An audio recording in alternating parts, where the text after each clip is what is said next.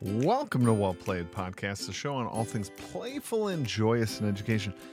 I'm your host, Michael Matera, sixth grade teacher, author, speaker, and co-founder of EMC2 Learning, the greatest community of educators around. If you're joining me today, you are hopefully a returner, long-time listener, long-time returner. If you are brand new, welcome to Well Played Podcast, a show on all things playful and joyous in education. I truly mean it. This is a happy space for us to talk about things that are working, things that are awesome for your kids, get different and creative ideas, definitely known for gamification and playful learning. However, there's all sorts of advice shown on this particular podcast. So hopefully check out some of the old shows, some of the episodes. There's some great ones out there. Today, I titled it, Shall We Play a Game? That comes from an old movie. Love it if you guys tag me in the like tweets or Instagram. I'm at Mr. Matera on Twitter and at Mr. Matera EDU on Instagram. Take a guess what movie that comes from. Shall we play a game? Today's topic is about playing games with your students. Now, I definitely am a gamifier. That means using the most motivational parts or aspects of a game and putting them into non-game settings like our classroom, which is not what we're talking about today. Today, we are talking about legit playing a game, a off-the-shelf game with your students, and how valuable and powerful that experience can be for them and can be for you. So let's dive into that. I have this broken up into a few different categories. Sort of video game-ish, filler game. These are like board games that are small that you could play at recess on a rainy day, whatever, a study hall with your kids. Class game. I have one example of how I use one. Love to hear from you. Again, use the hashtag WellPlayedPodcast and tag me at Mr. Matera. Join that conversation. We had several of you say last week that you do want me to dive into kind of that merger between sort of how side quests work versus adventure paths. So I will definitely put that on the to-do list for you guys. And then I also have a section of made-up games. We're going to see if we can get through this. It's a solo podcast, as we often do these days, and I try to keep those around 10 to 15 minutes. We're already 2 minutes into this one. We'll see what we can get through, but let's dive right in. Looking first at, let's start with that Nintendo Couch Co-op is the topic that I wrote down in my show notes. And I want to share with you, if you guys happen to have a Nintendo Switch, or if you have, some disposable income and pick one up, the Switch is an awesome system that you could bring into your classroom. You can hook it up to a TV or a projector, get it really big. The Switch comes with 2 controllers already built in. They are pricey if you end up wanting to buy some more. I think $80 gets you 2 more controllers, so you have 4 controllers there. Again, this is not a cheap route, but if you happen to have one, look at picking up some more couch co-op. Some of you probably have the longer format games like Mario, or even Mario Kart seems kind of fun and quick. But even that is longer than I'm even advocating for. I'm talking about quick hit, short things, almost like King of the Hill type games where kids can have a lot of fun and they can rotate in and out. I have had quite a bit of success bringing in my Nintendo Switch and using it, just like I said, on rainy day recesses, maybe small group recess, bring some kids up, and my advisees love it. And we play some of these couch co-op games. I make them pair up, or even sometimes in teams of 3, and they just kind of rotate through who gets a chance to play in these games that take anywhere from like 30 seconds to a minute 30 per round. And boom, so like in 3 rounds, in like 5 minutes, everyone in the class has had a chance to be playing. And that's just fun. And it produces an energy. And that's what I love about games in general, whether you're talking about boards, cards, or video games. You're talking about an energy, a feeling, a connection, and people are together. And that, I don't know, that's so fun to me. And it builds on that relationship. It's almost the same power of, going on a field trip where you see kids, like if you ever do one of these overnight camps or something, to see students in a different light or a different capacity than your class. is so powerful, and this is just an easy way to do it and an inviting way to do it. So if you can, think about that. Next, I should probably have put a warning at the beginning of this. This is probably going to cost some money, all of this, whether it's Nintendo, lots of money, or if you're going to like now dive into this category filler games that I'm about to sort of venture into, you might have to pick some of these up. These would be great for your house as well with some friends and family. I listed a few here. These are ones that my advisees like. So I have to manage a study hall. I pop some of these over. Some of them are 2-player games. Let's start there. I have 2 that are World War II themes that the kids really like. One is Air, Land, and Sea. This is an amazing card game that literally has 18 cards. I can explain the rules pretty darn quick to the students, and then boom, they're off and running. It's a 2-player game.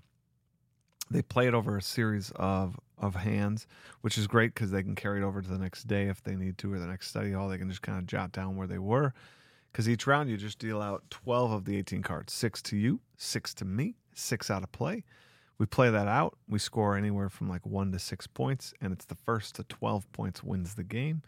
And again, each round you redeal new cards. So again, easy to kind of carry over. So I picked up 2 or 3 of those copies, throw them on my shelf, and kids kind of just check them out and play them. I would suggest, as it is a card game, to probably pick up some card sleeves. You can pick those up super cheap on Amazon, like I think $3 a pack, or even if you buy the fancy $5 a pack or whatever. The pack could easily cover all 3 copies of Air, Land, and Sea that you might pick up for your classroom. And you can get them where they actually have like a solid color back. I would do that so that kids cannot tell. Like if they end up bending the card, they can't tell that the bent card is the airplane card or whatever. They'll just see that solid back. Totally good for that game. Another World War II 2-player game is Blitzkrieg. It bills itself out as World War II in 20 minutes. And my God, did they do it. I remember growing up playing Axis and Allies and loving the heck out of that game, but it took 7 hours to play. It was a ton of fun, but I loved it. There was research. There was like money that you could spend on things. You had to worry about your production. You had to worry about your transportation. You had to worry about all these theaters of operation. And somehow Blitzkrieg hit it on the head. Like, if you loved Axis and Allies, buy this game. You will play it in 20 minutes, and it will legit scratch the itch of playing that large format, huge game of Axis and Allies. I can't believe it, but it did it. Another 2-player game that is kind of chess-like, but a different theme and more inviting for some kids is Hive. There are these sweet tiles, and you're trying to surround their queen bee. Super simple to teach, super fun. Kids love it. It's 2-player, but a lot of my kids love to buddy up and kind of ask, like, should I do this or move that? Or I don't know what we should do, blah, blah, blah. Check it out. Now I got 2 other suggestions that are kind of larger, bigger, more than 2-player games that you could pick up for your class to produce that time with kids. One is Coup. Coup is a great kind of like BS game. There are all these roles. You don't have to be, like, you get handed 2. So maybe I'm the ambassador and maybe I am the, I don't know, the assassin. Now, I could say, even though I'm the ambassador and the assassin, I have that like face down, no one knows I'm those things. And I could say, as the Duke, that's another role, I'm going to collect taxes and collect 3 coins instead of everybody else's measly 1. Anyone around the table can call BS. I don't think you have that. If I don't have it, I lose one of the 2 I do have. And if I ever lose both of the 2 that I do have, I'm out of the game. You're trying to be the last one standing. If somebody calls me and I did have the Duke, then those for falsely calling me out have to lose one of theirs. Super fun, lots of laughs, plays in about 20 minutes, and kids dig it and ask to play it again and again and again. Love it. All right, rolling into my last filler type game that I'm going to suggest. Maybe I'm going to suggest 2. One is Bang the Dice game. Super fun. A little miniature social deduction game. Somebody is publicly the sheriff, and then there are some deputies that are trying to help the sheriff win. Then there are some outlaws that are trying to bring down the sheriff, and then there's a renegade that is working on their own. And kids play this together, and you can play up to, I want to say 8. I could be wrong. Maybe it's 6, but I think it's 8. And you're slowly starting to figure out, like, oh, these guys are protecting Michael, who's the sheriff, so they must be the deputies.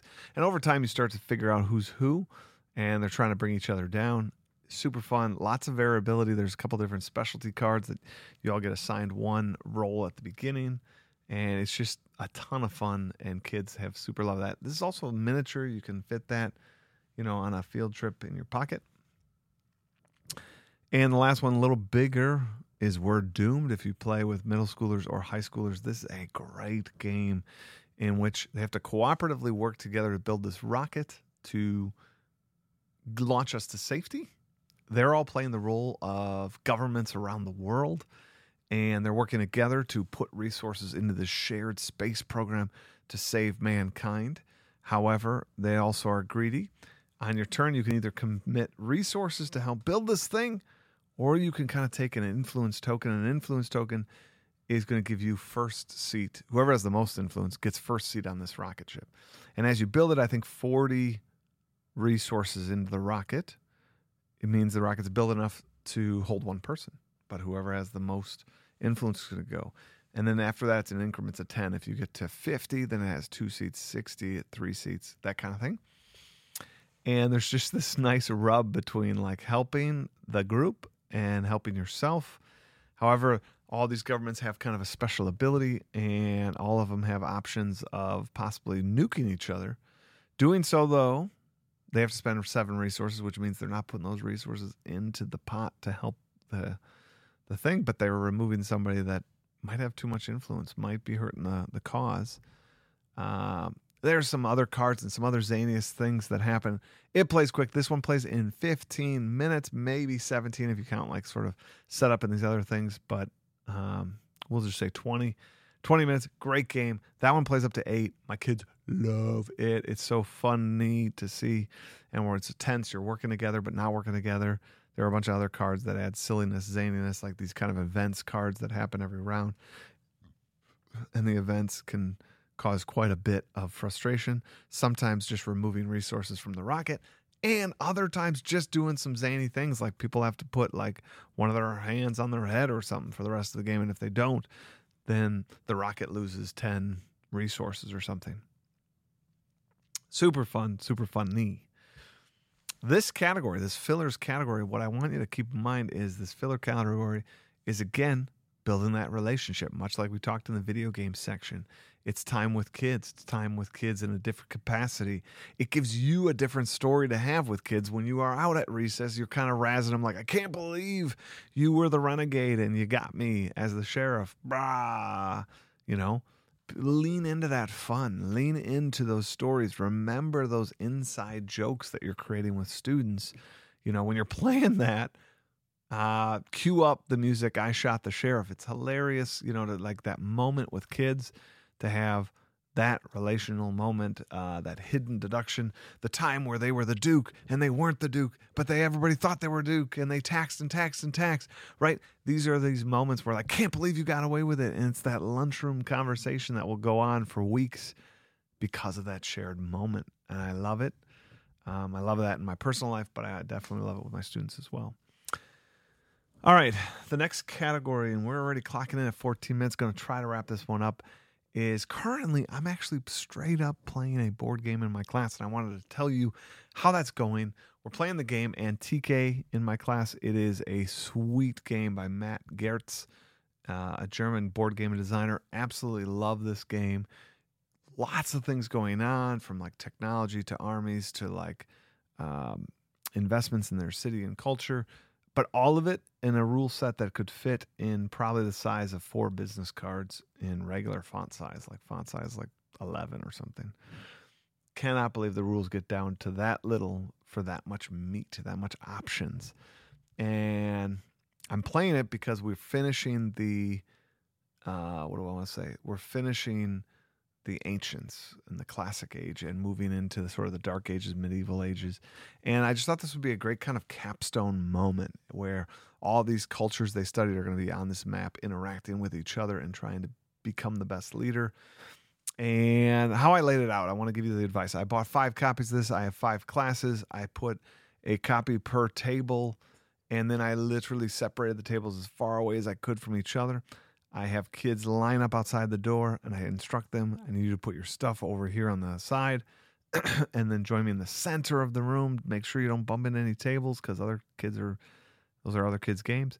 We talk about it. We assign them to a table, one of like the tables that's for that period, and we just play. And I am the like ref on that. I'm kind of the banker, handing things out, making sure the rules are running smoothly. And then I end with about 10 minutes left. I take them back to the floor. We chit chat about what happened today. We make connections to history, like what in the board game was representative of what we have studied this year. And kids talk about alliances and trade and import and exports and investments in infrastructure. I mean, it was so awesome to hear the connections they made by playing this game that didn't use that language, but they had that experience and they loved it. And kids are talking about it. I love that when they do that. So give games a chance in your class. Give games a chance in your recess. Give games a chance at your home. They produce just wonderful memories. I hope that you guys have a chance to do that and pick up maybe some of these games. If you have any questions, again, use the hashtag WellPlayedPodcast and tag me at Mr. Matera or at Mr. Matera EDU on Instagram. Love hearing from you guys. I hope this gets you excited to play and play on.